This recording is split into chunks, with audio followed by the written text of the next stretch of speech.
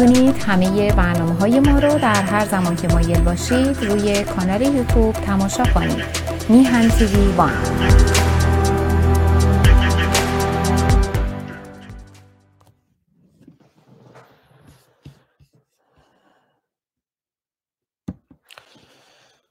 ضرورت جدایی و استقلال نهاد دولت از نهاد دین با عملکرد فاجعه بار دولت‌های تئولوژیک اسرائیل و ایران بیش از پیش ملموس است. این فرصت مناسبی به ما ایرانیان میده که در مورد لایسیته، در مورد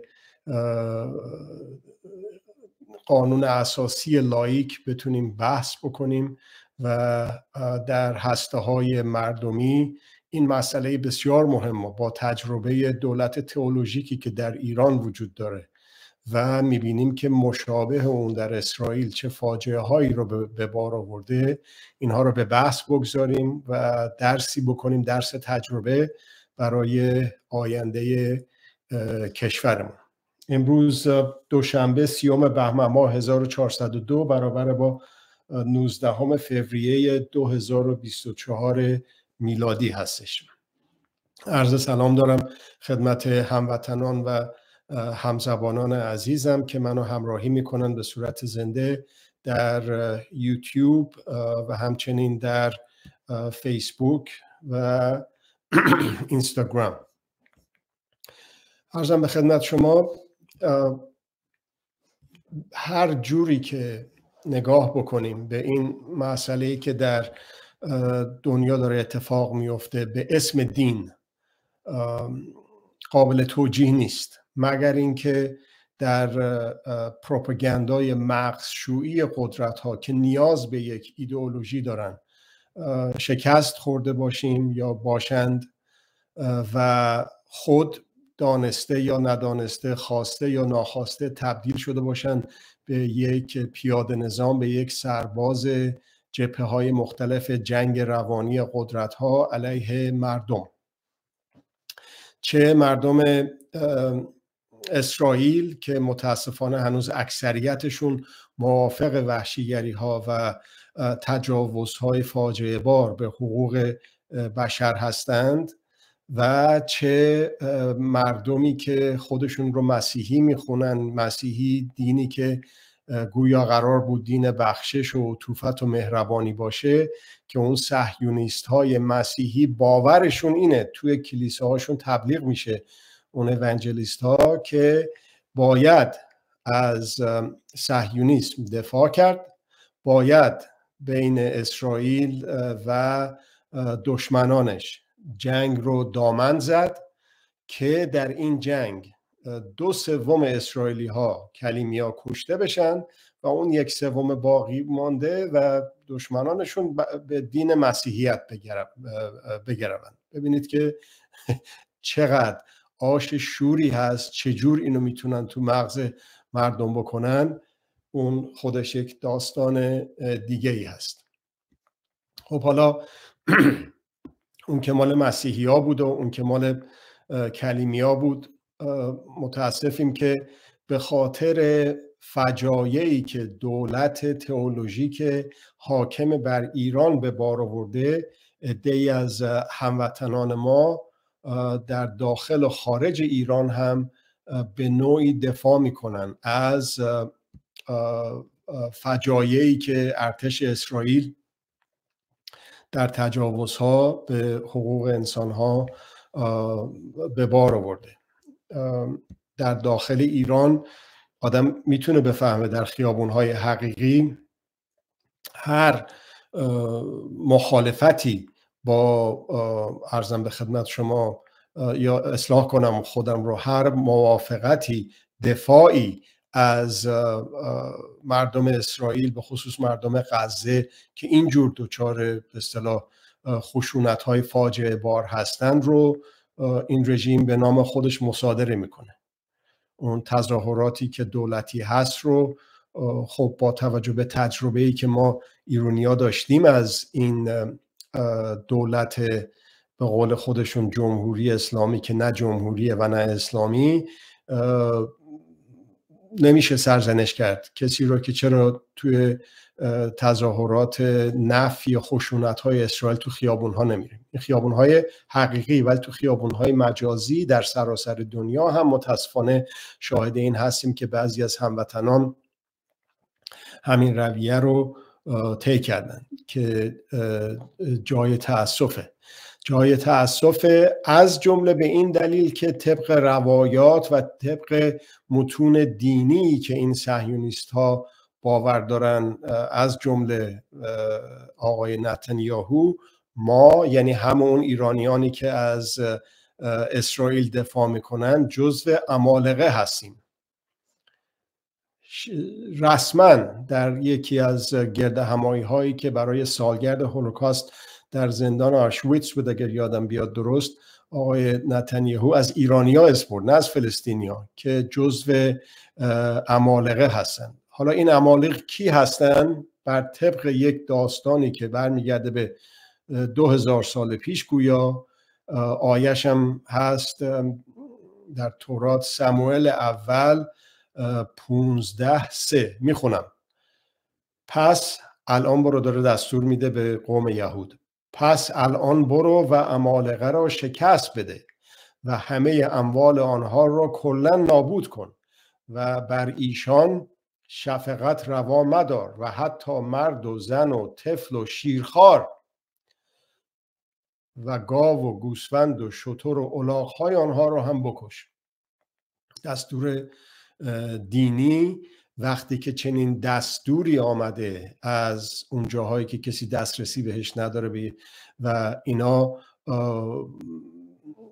به اصطلاح منشور عمل کرده از ارتش اسرائیل و صهیونیست‌ها چنین چیزی باشه، خب اون جای تأسف داره که یه عده اینجوری گول خوردن و عمل میکنن و با خوشحالی جشن میگیرن که اون فجایع و تو غزه به راه انداختن، میرن به مریض خونه ها حمله میکنن، به اون جاهایی که به اصطلاح مراقبت های ویژه نوزادان هستش اکسیژنشون رو قطع میکنن یا میکشن یا تمام اون چیزهایی که آدم اون فیلم ها رو که میبینه واقعا قابل تحمل نیست.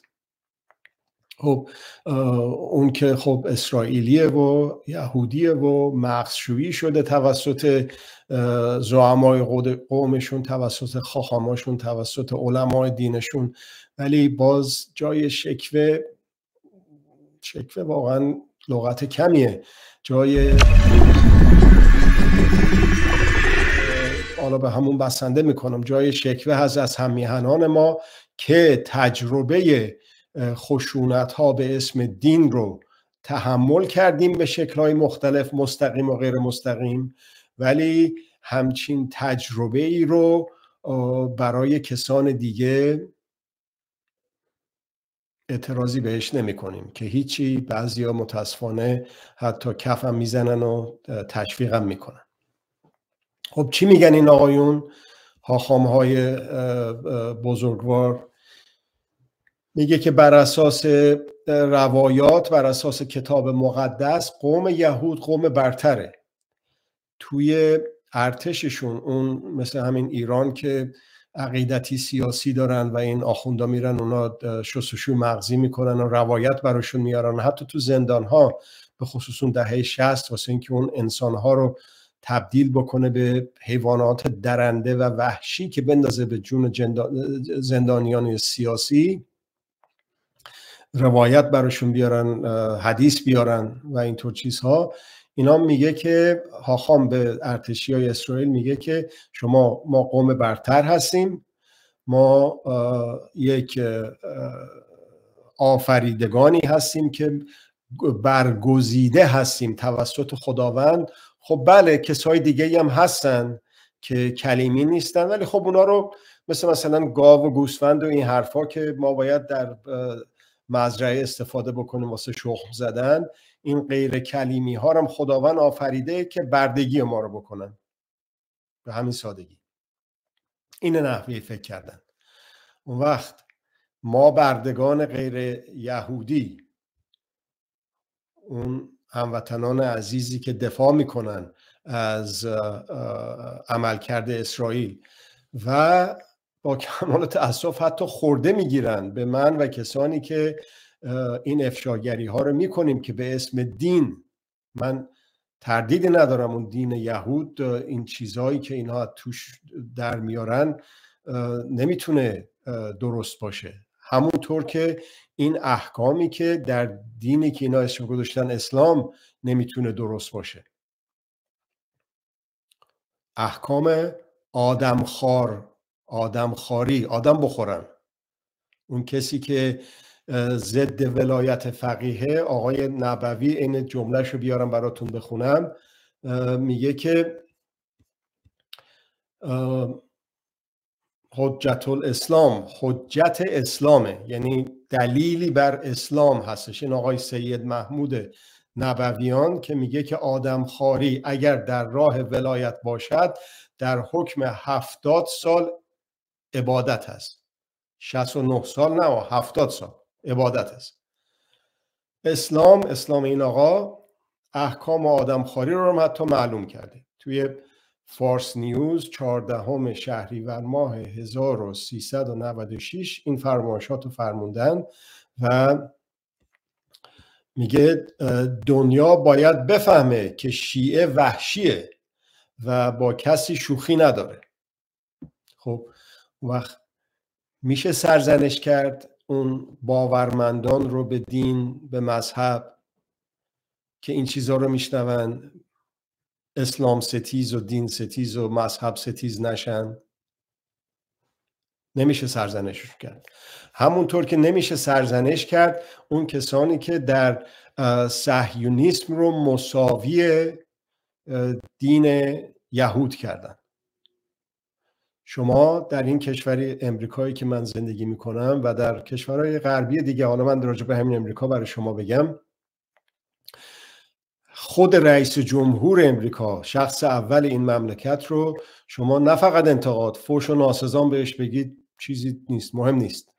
حتی مثلا توی جلساتی که دارن گذاشتن در به اصطلاح واسه مبارزات انتخاباتی و اینجور چیزها، گرد همایی ها، یه نفر بلند میشه جلسه رو به هم میرزنه، به آقای بایدن میگن جنوساید جو، اسم کوچیکش جو، جنوساید هم یعنی نسل کشی، به خاطر دفاعی که میکنه از ارتش اسرائیل، از دولت اسرائیل. اونو هیچی بهش نمیگه کسی. ولی شما بگید بالای چشم دولت اسرائیل ابرو. شمایی که توی امریکا هستید اگه کلیمی باشید برچسب بهتون میزنن که کلیمی از خود متنفر، ولی اگر که کلیمی نباشید میگویند یهود ستیز و میگویند نفی کننده هولوکاست. در محل کار، در محل زندگی، در روابط اجتماعی این برچسب زده میشه و منزوی و رانده میشه اون شخص. حالا البته خیلی فرق کرده قضیه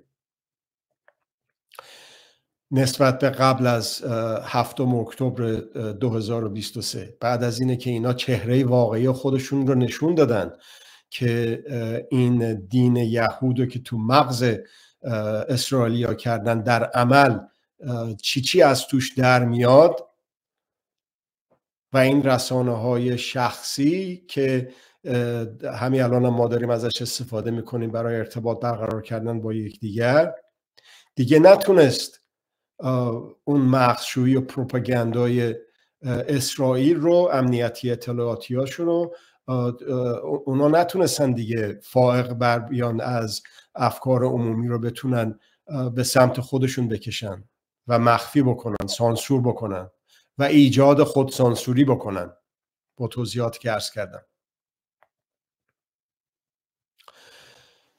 حالا چطور شده هسته‌های مردمی در اسرائیل، حتی در فلسطین، در منطقه، در اروپا، در انگلیس، بریتانیا، در امریکا، اینا از همین وسایل ارتباط جمعی شخصی، شبکه‌بندی‌های اجتماعی استفاده کردن و افشا کردن که یک دولت دینی چیزی نمیتونه باشه به غیر از یه دین دولتی، همونطور که آقای منتظری در مورد ایران گفت و خود اون شخص که از تروریست‌های این قضیه و دفاع میکرد از اون در قانون اساسی میگفتش که عین شرک هستش ولایت فقیه.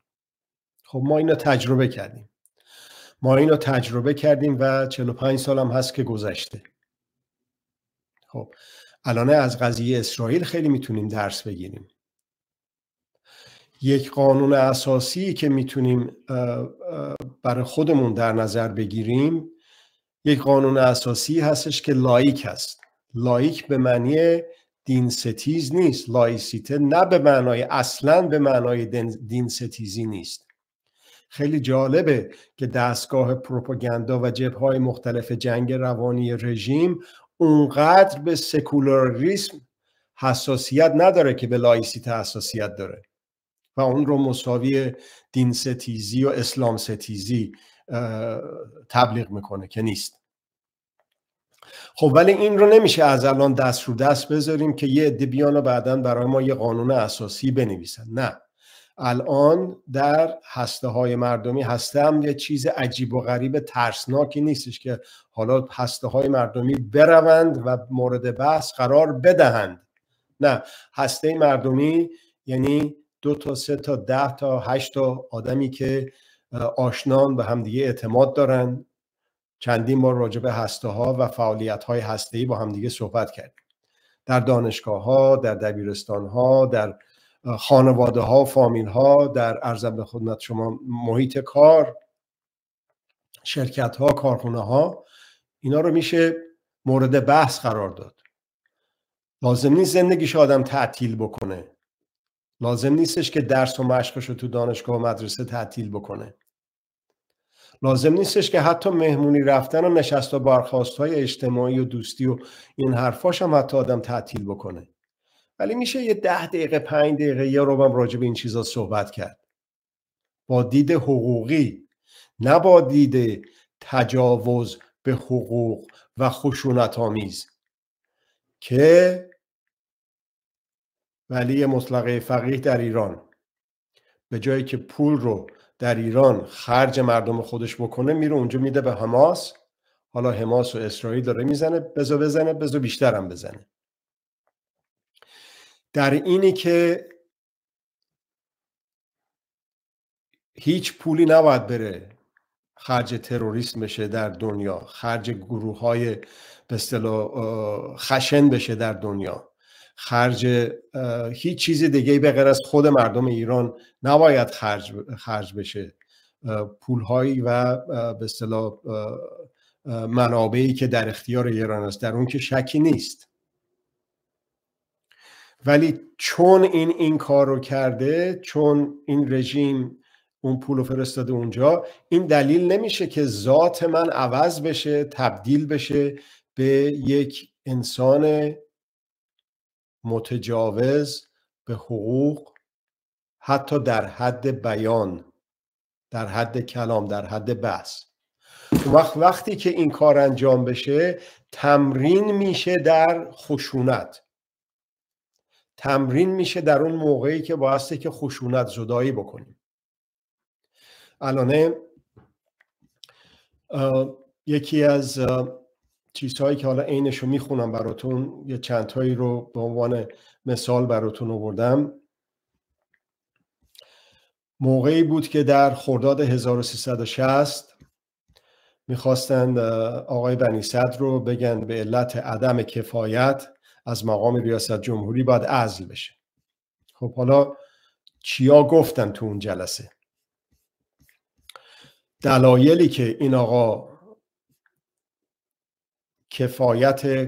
کفایت لازم واسه ریاست جمهوری رو نداشت، آقای معصومی میگه بنی صدر با قبول دموکراسی غربی ولایت مطلقه را، ولایت فقیه را نفی میکند و با قبول حقوق بشر کذایی غرب به اعدام فرخرو پارسا اعتراض میکند.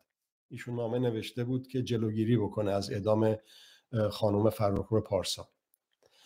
و ادامه میده و تعزیر را شکنجه مینامد و لایحه قصاص را غیر انسانی تلقی میکند. ببینید درست نفی لایسیته. اون رئیس جمهور که اینم دیگه نوبرشه، رئیس جمهور یک کشوری بشه رهبر اپوزیسیون اون رژیم، اون سیستم دولت. چیزی که توی مطبوعات غربی در اون موقع می نوشتن دقیقا همینی که براتون عرض کردم. میگه چی؟ میگه تعزیر رو شکنجه میگه. حالا اینا چی میگفتن؟ شکنجه میکردن دیگه. اون گروهی هم که تشکیل شد که برن شکنجه ها رو ببینن شده یا نشده، اونم معلوم کرد که شده. نتیجهش رو سانسور کردن و با دروغ و دغل منتشرش کردن. میگه اون کاری که محمد رضای پهلوی میکرد شکنجه بود، نباید میکرد. ولی اینی که من میکنم که شکنجه نیست، این تعزیره. روایت داریم، حدیث داریم، مثل همون عمالقه که من هستم شما هستید، همون نقد کنندگان یا همون دفاع کنندگان بعد بگم از ارتش اسرائیل واسه جنایتاش توی غزه هستن، جزو عمالقه هستیم همه دیگه. شاه بکنه شکنجه است، این آقایون بکنن تعزیره. حالا پس فردا همونا که دفاع میکنن از ارتش اسرائیل، اونا چه سرنوشتی رو برای من، برای شما، برای بقیه رقم خواهند زد؟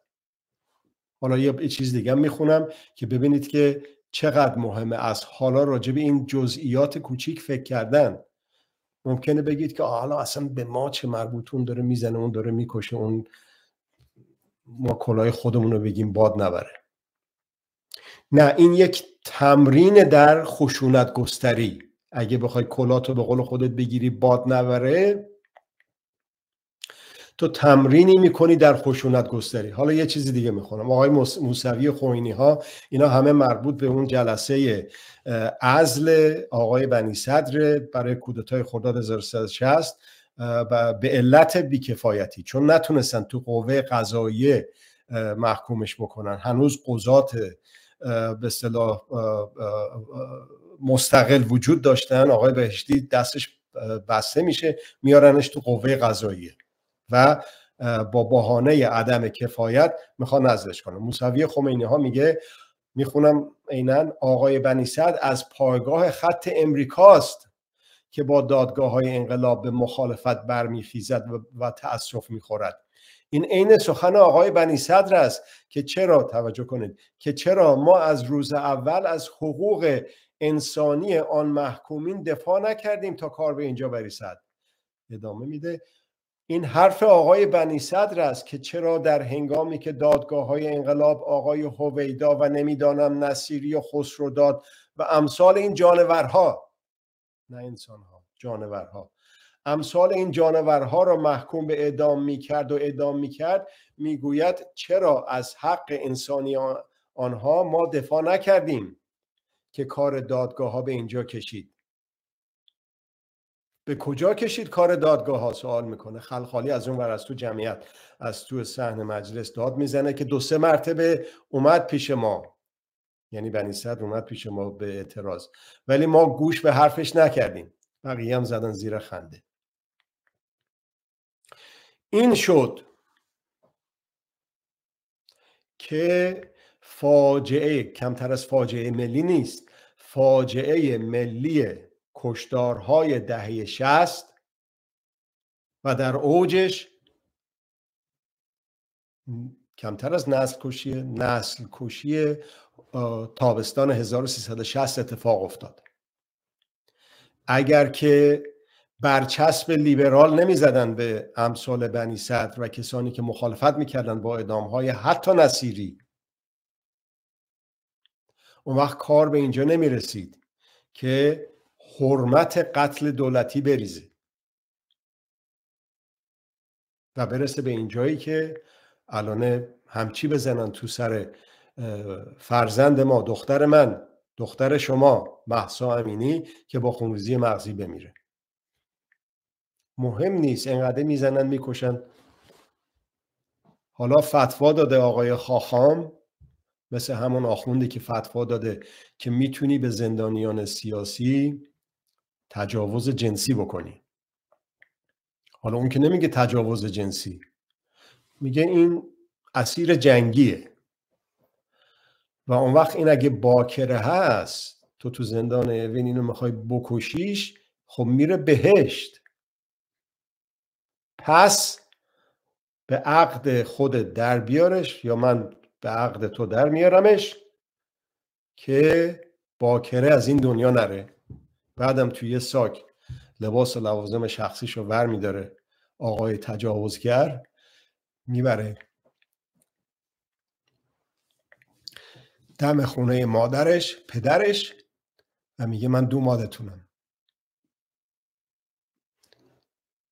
چجوری رسید به اینجا؟ از همون روزهای اول شروع شد که ما به اندازه کافی قبل از انقلاب تمرین نکرده بودیم برای دفاع از حقوقی که همه مکانی است، حقوقی که همه زمانی است، حقوقی که همه کسانی است بدون هیچ تبعیضی. حتی حق نصیری، رئیس ساواک، حتی اون شکنجهگر تهرانی، اونم یک انسان بود. خب حالا تمرین تحمل تجاوز به حقوق دارن میکنن اون ایرانیانی که میپذیرن حقشونه حماسیا فلسطینیا، بذار بکشن، بذار بیشتر بکشن. دوباره روز از نو، روزی از نو، بعد از سقوط فیزیکی رژیم انتظار داشته باشیم اگر اینجوری پیش بریم. از دید من گفتمان غالب این نیست. یه عده‌ای ممکنه بگن، الانم ممکنه دستگاه مغزشویی و جنگ روانی رژیم این رو بپرورونه تو اون ترول فکتوری هایی که دارن به عنوان گفتمان غالب که مردم ایران اینجوری، اینا که میان تو خیابونا تظاهرات میکنن این دهه 80 ها، اینا بیا همه طرفدار اسرائیل، اون براش خوبه اینجور چیزا. ولی اون چه که اینجور چیزا براش بده انسانیته، انسانه در درجه اول، همون شخص خود اون کسی که دفاع میکنه، یک ایرانی که دفاع میکنه از این جنایت هایی که داره تو غزه اتفاق میفته. حتی از دید خودخواهانه برای خود اون شخص ایرانی بده و برای خود ما ایرانی ها بده، با توضیحی که براتون دادم. دیروز گفتن شکنجه، حالا گفتن تعزیر، پس فردا اون آقا رفته در سالگرد انقلاب جلوی سفارت بلنگو دستش گرفته میخواد حتی استخونای مصدق رو بکشه از قبل بیرون بسوزونه. یه عده وایسادن دست میزنن براش. ما اینیم؟ ما ایرانی ها این هستیم؟ نه، ما این نیستیم. دهه 80 ها نشون دادن که ما این نیستیم. دهه 80 ها پشت کردن به قدرت. خوب اینا مشتشون باز شد، وقفه اتفاق افتاد در جنبش، ولی دستشون رو شد. یک ابتلا بود، همونطور که مجاهدا دستشون رو شد. شما فرض بکنید که قبل از مثلا در سال 59 اینا یهو قدرت به دست می گرفتن، چی میموند از ایران؟ یا رژیم پهلوی ادامه پیدا میکرد، انقلاب نمیشد. کجا ضمانت کی میتونه بده که بدتر از کره شمالی نمیشد؟ اگه میموند، اگه ادامه میداد اون کارهایی که داشت میکرد با غرور و افتخار قبل از اینکه کارتر بیاد سر کار، با کمپین با شعار انتخاباتی حقوق بشر، به خاطر اتفاقاتی که زمان نیکسون و عرض شود که جنگ ویتنام و اینها اتفاق افتاد. در مورد گوادلوپ و جلسه بعد از اون در این مورد توضیح دادم، وقت این جلسه رو نمیگیرم دیگه. خب حالا این رژیم رفتنیه. باز به تکرار عرض میکنم، اینو مخالفان این رژیم نمیگن، خودشون میدونن. حالا ما باید یه تصمیمی بگیریم دیگه به عنوان ایرانی که میخوایم چی بشه بعدش. باید یه تصمیمی بگیریم به عنوان ایرانی که از همین الانی که دارم در خدمت شما این عرایض رو ارائه میدم تا زمان سقوط فیزیکی این رژیم، اون زمان رو میخوایم طولانی تر بشه، کما اینکه شد به خاطر به اصطلاح اون کارهایی که آقای رضا پهلوی با وابستگیش کرد، با توییت گیت و وکالت گیت و منشور گیت و غیر و ذالک. میخوایم مثل همون جور بازی یه بامبول دیگه‌ای در بیارن، ایران و ایرانی رو منتر خودشون بکنن قدرت ها برای ساختن بدیل وابسته‌ای که موفق نبودن، شکست خوردن درش. دهه هاست در ساختن بدیل وابسته در ایران شکست خوردن قدرت ها. خب میخوایم با پشت به ملت و روی به قدرت به شکل‌های مختلف این زمان رو از حالات رسیدن به سقوط فیزیکی رو طولانی تر بکنیم یا میخوایم کوتاه‌تر بکنیم؟ من، شما، نه شما، شخص شما به سهم خود، به نوبه خود. چجوری طولانی تر میشه؟ روی به قدرت داشتن. الان در داخل یه عده از اصلاح طلبا میگن که نه، باید قهر نکنید با صندوق، باید برید رأی بدید. این مال قدرت داخلی. روی به قدرت داخلی، پشت به ملت. اونایی که روی به قدرت خارجی دارن، چون اونا که رفتن زیر بیرق رضا پهلوی سینه زدن، زنجیر زدن، چه اونایی که الانه در جنگ روانی شکست خوردن و از ارتش اسرائیل در مورد جنایت هایی که در غزه میکنه دفاع میکنن ازش. این اثر داره، این پندار اثر داره در کردار، در نوشتار، در گفتار ما و در این شبکه بندی های اجتماعی، در این ارتباطاتی که با هم دیگه داریم در اینترنت. اینها یک اثری میذاره در زمان رسیدن به سقوط فیزیکی. خیلی واضحه، چندین بار مورد بحث قرار دادیم. کار دیگه‌ای که میکنه، پشت به ملت، روی به قدرت، چه داخلی چه خارجی، زمان مدت موقت رو بعد از سقوط فیزیکی رژیم طولانی تر و خشونت گسترتر میکنه. خشونت گستری، اون شکنجه گر، این تعزیر کرد، حالا فردا اسمشو چی میذارن؟ که میشه بدتر از خلخالی، که میشه بدتر از لاجوردی، که میشه بدتر از شکنجهگر ساواک تهرانی و بقیه. تمرینش از همین امروزه که اون سنگ بنای اول پذیرش خشونت تحمل نشه. از همین امروزه. اون موقع تازه نمیشه بیایم راجع به این چیزا حرف بزنیم، برای اینی که دوباره یه برچسب میزنن. اونایی که مخالف اعدام بودن و میگفتن لیبرال، میگفتن غربی، میگفتن سوسول، نمیگفتن دفاع از حقوق بشر.